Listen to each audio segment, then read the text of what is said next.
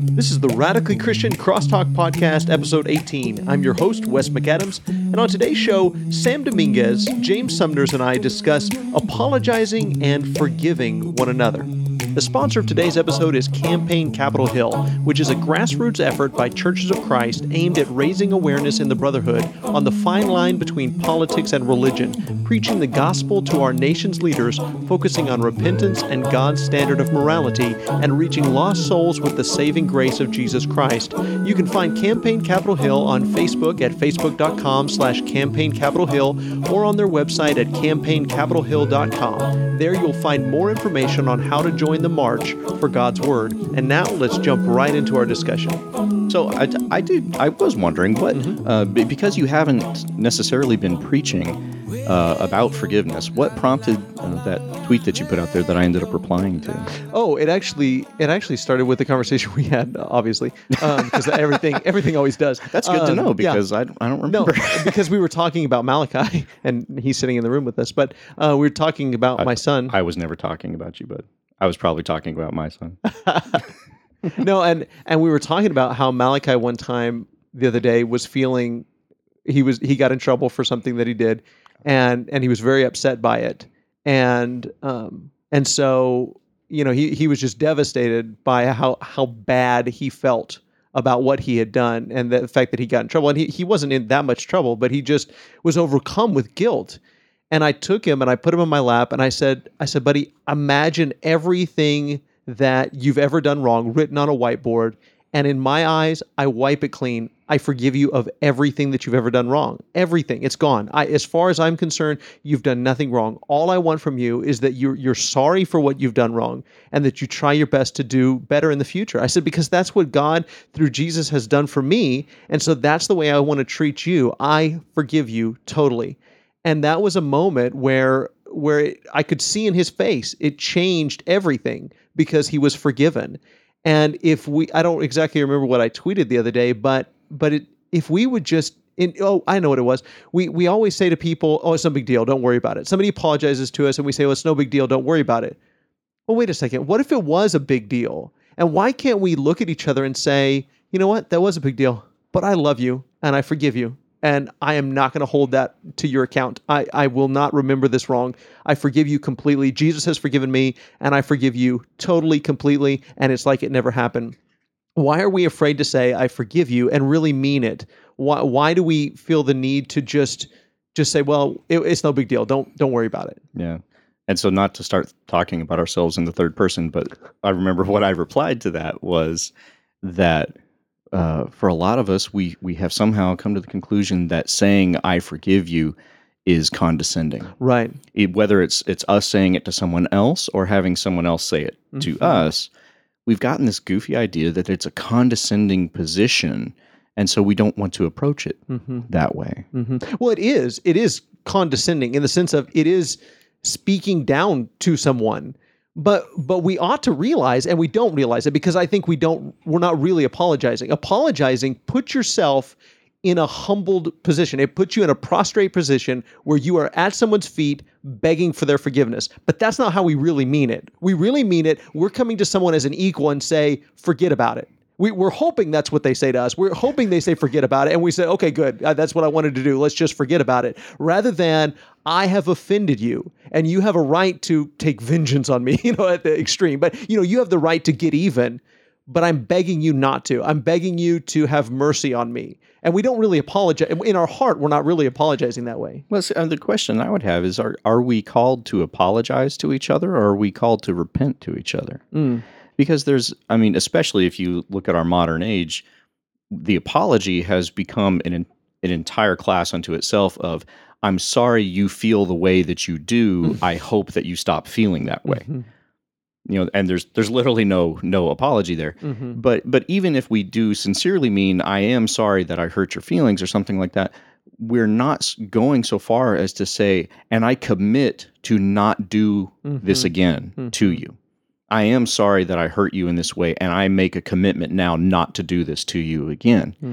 And we don't ever want to take it that far. What we really want to say when I apologize to you and you then tell me that, okay, everything's okay. What we're saying is, are we cool? We cool? Okay, we're cool. And and then we go about our way. And yet I haven't repented of what I did, and you haven't forgiven me. And of course, then the next time I do something against you, all the anger boils back up from the previous thing because we never appropriately handled it. And we haven't really forgiven that, with our kids. I mean, we model these things with our kids.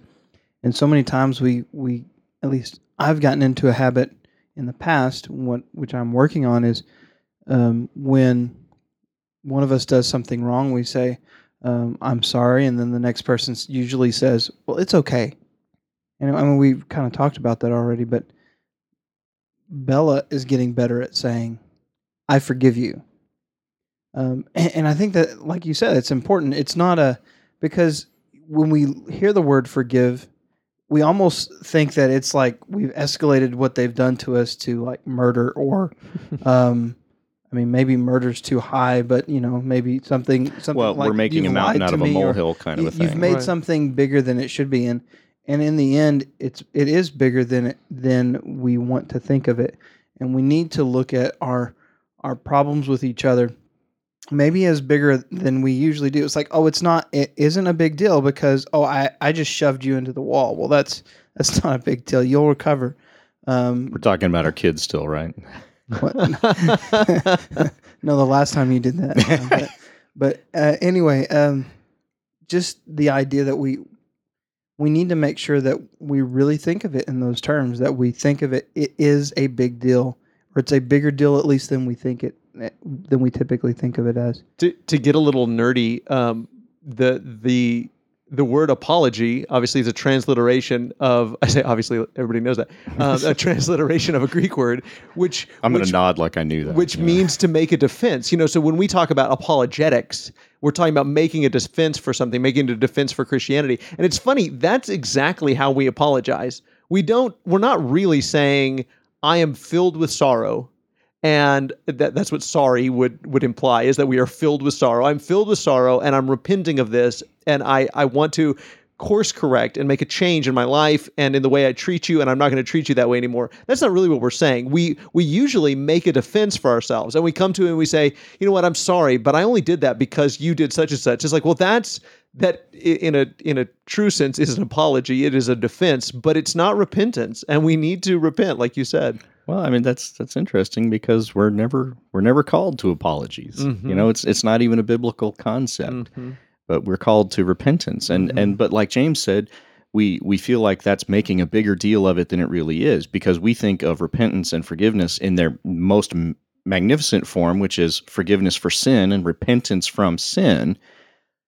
But that is supposed to model all of our interactions. And Absolutely. Yet, we'll come together and I'll do something to cause pain or offense to you. And the question is, do I actually want to make a commitment to not do that again? Mm-hmm. Or do I just want to get back on good terms because it's uncomfortable being on bad terms with Mm-hmm. you? People notice if we're angry at each other, and, well, you guys aren't acting like your friends anymore. And then, well, so I need to go make it right Mm-hmm. with you. And we've concocted all of these bizarre hoops that we jump through to try and really just brush things over. Just Mm-hmm. keep that status quo back down, rather than being willing to commit to you, I'm not going to do this anymore.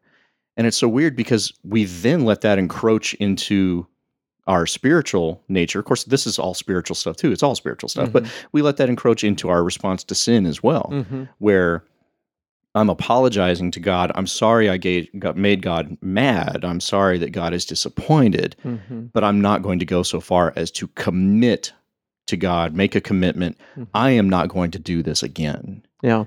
And both in our interactions with people and our action with God, we get very presumptuous. And we're almost more concerned about your responsibility to forgive than I am my responsibility to repent. And we understand that with other people dealing with us, but for some reason we deal with people in the same way. So we go to somebody and we say, I'm sorry, forgive me. Not will you forgive me? Will you have mercy on me? Will you show me grace? But forgive me. And then if they don't forgive us, then we say, well, you're wrong. You should, and maybe we're right. But the New Testament is so hard to explain sometimes, because it almost, when you read it, you're supposed to read it looking for your responsibilities, but so often we read it looking for someone else's responsibilities. So when we read "Judge not, lest ye be judged," we say, "See, you can't judge me." And it's like, well, no, it says you not judge. And so yes, I have a responsibility to forgive, but I also have a responsibility not to presumptuously go to you saying, "You will forgive me."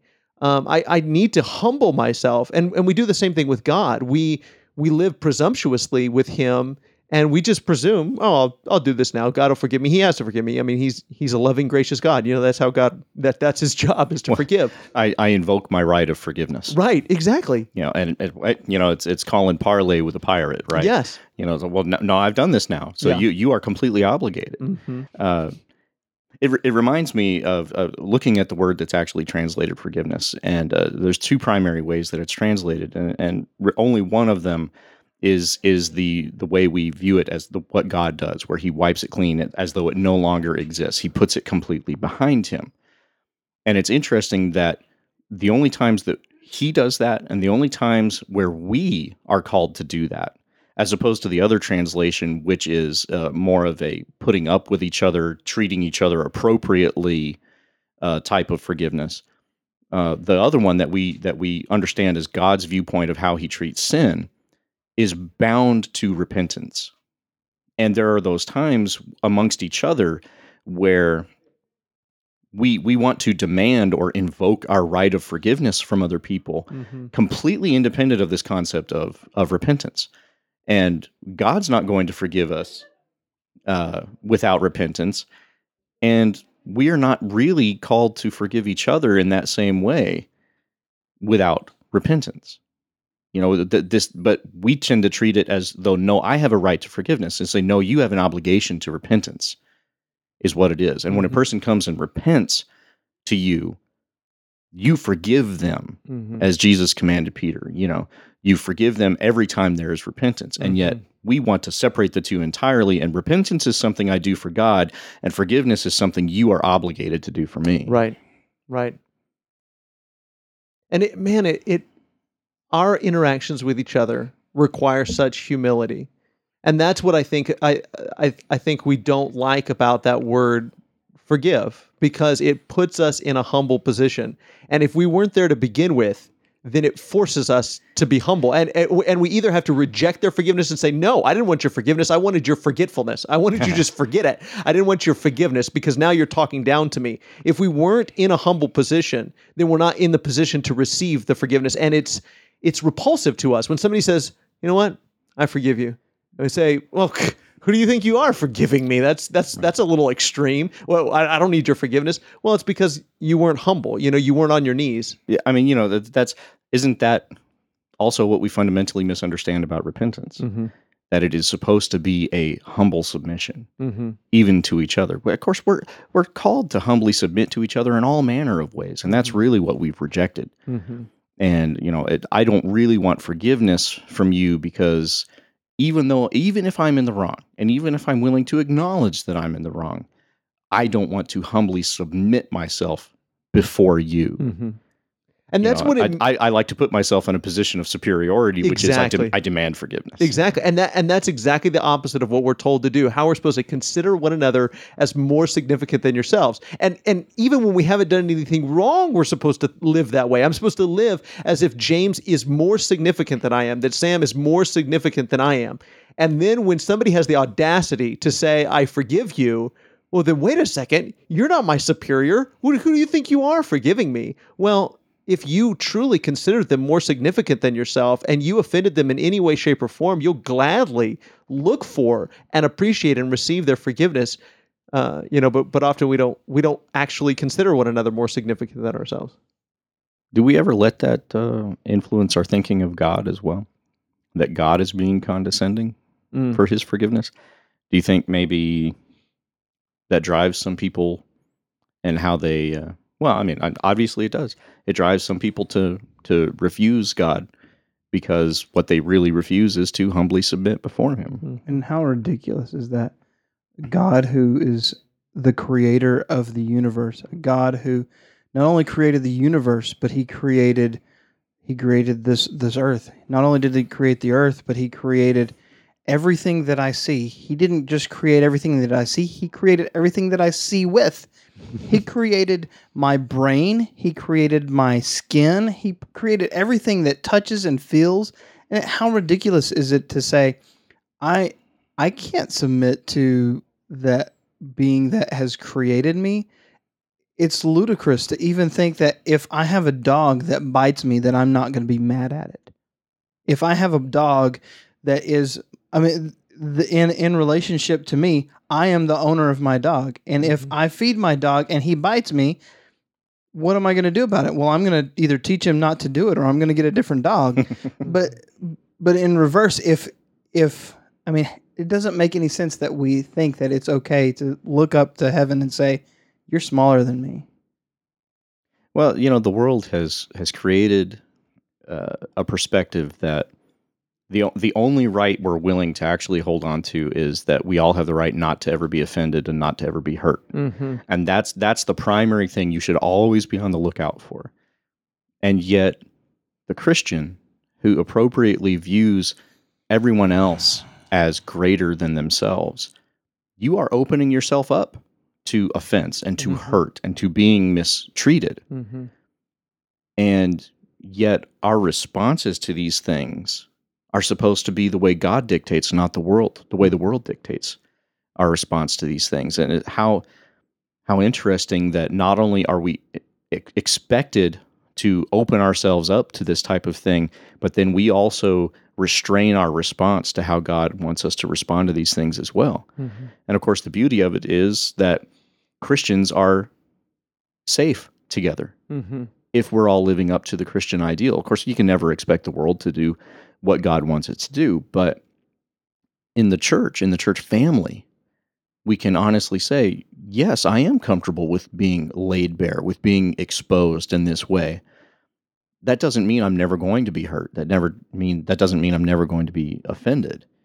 But what it means is that God has given us a way to deal with this appropriately if we're all willing to do so.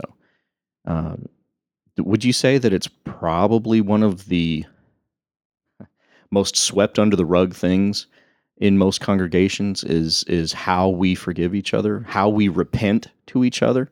I don't know. When's the last time you even heard someone comment on how we need to repent to each other? I've heard people ask for forgiveness of the congregation for something that they know that they've done publicly, which they know offended people, but not really past that. Maybe, and I hope I'm not shifting gears, but maybe what we're really looking for is when we repent, or when we say we're repenting, or we say we're asking for forgiveness, or we apologize to someone, maybe what we're looking for is, I want you, the offended, to make me, the offender, feel better about myself. When really that's not the attitude of repentance at all. And so it is rather condescending when someone says, make me feel better about that. Tell me it wasn't so bad. Tell me everybody does this. Tell me that I'm no worse than anybody else. Tell me that, and those things may be true, but that's not the gospel. The gospel, and it really should, like you said, it should change the way that we think about these interactions with each other. The gospel is, I am a wretch and I am a worm, and what I have done is so horrendous, I deserve the penalty of death. I deserve the death penalty. The wages of my sin is death. And I ought to be so overwhelmed with that and driven to my knees at the foot of the cross and say, have mercy on me, a sinner. And the fact that God doesn't make me feel better about what I've done. He makes me feel better about him. He says, I'm going to send my son to pay the penalty because you and your wretchedness can't even pay the penalty.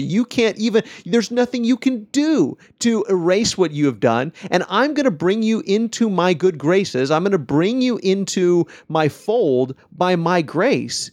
And really, we ought to be okay with that. And as Christians, we ought to be so emptied of self.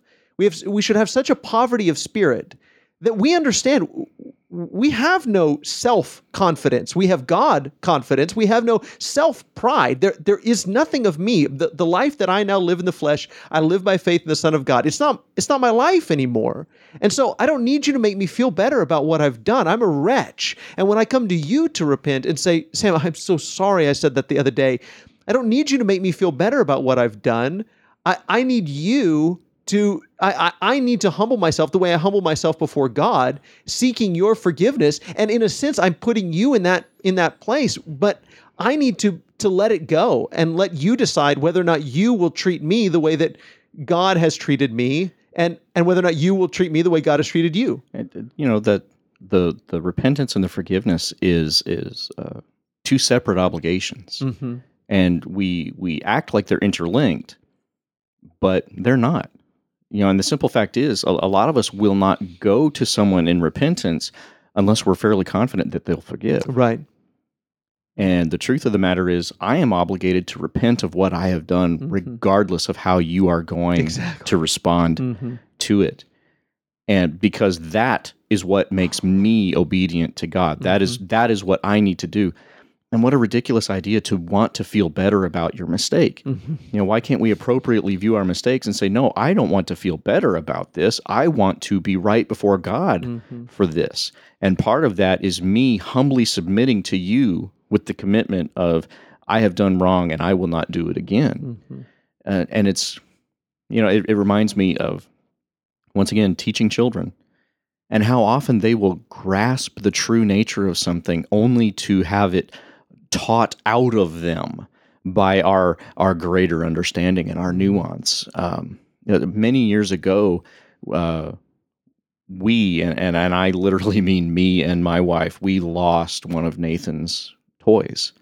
And it wasn't just a toy, it was one of his clutches. It was the thing he had since he was an infant, and it helped him sleep at night and all this. It was an important thing.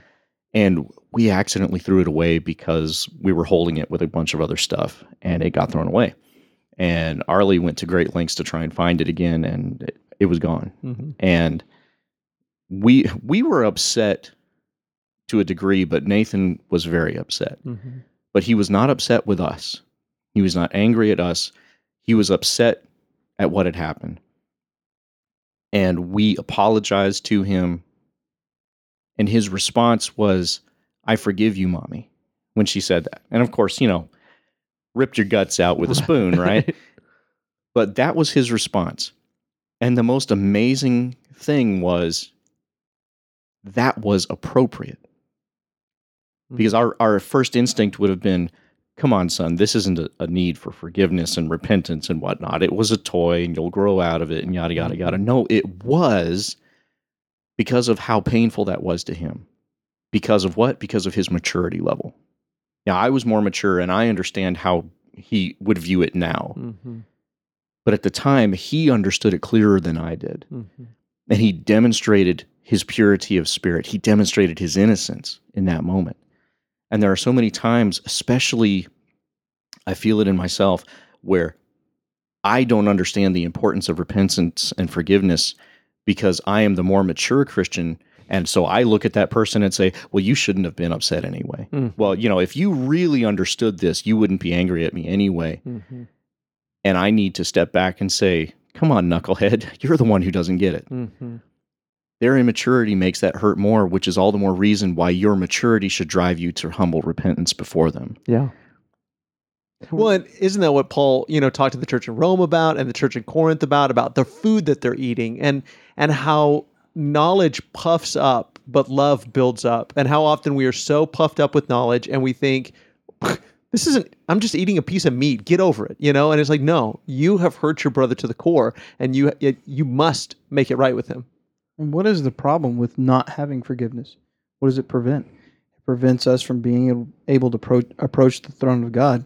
If we can't approach the throne of God, it doesn't matter if you forgive me. If I can't approach the throne of God because I don't have a right relationship with my brother, then I have no relationship with God, and therefore I am lost. That's why the Bible teaches us, go and make it right with your brother. If you're going to make a sacrifice, you realize that you have a conflict, or if you have a problem with your brother, if you have a relationship that's broken, you go rectify it now. And so then what's the question is, to what lengths do you go to rectify it? Peter asks the question. Well, I mean, kind of in reverse, if someone sinned against me, how many times do I forgive them? In reverse, to what lengths should we go to for that repentance? I mean, to get the forgiveness, like, to what lengths should I go? I'm not saying like what work should I do to be forgiven. I'm saying, am I going to be satisfied with just hearing, "Oh, it's okay"? Am I gonna allow myself to be satisfied with that when I know really what I need is, I need to make a right relationship with you. I realize that I hurt you, and I don't want to ever do it again. What are we going to do? What can you help me? Can you help me repent? Can you help me straighten up my life? Can you help me go in the right direction so that you and I can walk side by side to God? I love what you said about approaching that from the opposite direction, because I would guarantee that there are other people that feel like I do, where I have repented of a sin, mistreating someone, however you want to view it, and then I've made that mistake again. I've committed not to, but then I fall again, I fail again. And if I do it enough times, you get to the point where you don't even want to repent anymore. Because it's just heaping more onto that failure that you already feel. And, really that there's that broader understanding there of, Peter asking, how many times do I forgive? And I say, well, if that person keeps coming to you in repentance, you keep giving that forgiveness. And I think what most of us would do in that situation is, if I've wronged you that many times, eventually I'm just going to stop having a relationship with you altogether. I'm not going to repent anymore. Not let alone whether you would forgive me, but I would even stop repenting because I feel so embarrassed by what I did. But that's not right either. And every time our pride is wounded that way, it shows that it's there and that it exists, and that's the problem. The problem is when we as you said last week, I think, pour contempt on all of our pride. When we crucify our pride, and it's no longer there to get in the way of our relationships, where we're willing to say, man, this is humiliating, and I know I've come to you and apologized before, and I've repented before, and I've said this before, but here I am again, and I am a wretch. And I love what James said a minute ago. I mean, what if we asked people to mentor us? What if we said, look, obviously I'm a mess, man. I keep doing this. I know I said I wasn't going to do this anymore, and I keep saying that, or I keep doing that. Would you walk with me? Would you mentor me? Would you take me under your wing? Help me not to do this? Because if I'm doing this to you, I'm probably unintentionally doing it to somebody else too. So man, I need you, because you are such a better man than I am. But again, because of the existence of our pride, our sinful pride, it keeps us from having those kinds of relationships. Well, I mean, and isn't that really the key? Maybe the reason we continue to sin against people and offend people and cause pain to other people is because we're constantly apologizing to people, but we're never repenting. Right. Because an aspect of true repentance would be that I have that type of relationship with that person, and that person wouldn't be content to say, I forgive you, now go away. It would be, I forgive you. Come here, brother. And then you live as family again. And it makes it harder to continue sinning against people when you're actually going through true repentance. A big thanks to all of our guests and to Cameron McElroy for his help in the production of this show. And thank you to all of our listeners. We hope this discussion inspires you to have these kinds of spiritual discussions with people in your life. If you have a question or a topic you'd like for us to discuss, please call and leave us a short voicemail at 707-238-2216. That's 707-238-2216. Remember, we love you, God loves you, and we hope you have a wonderful day.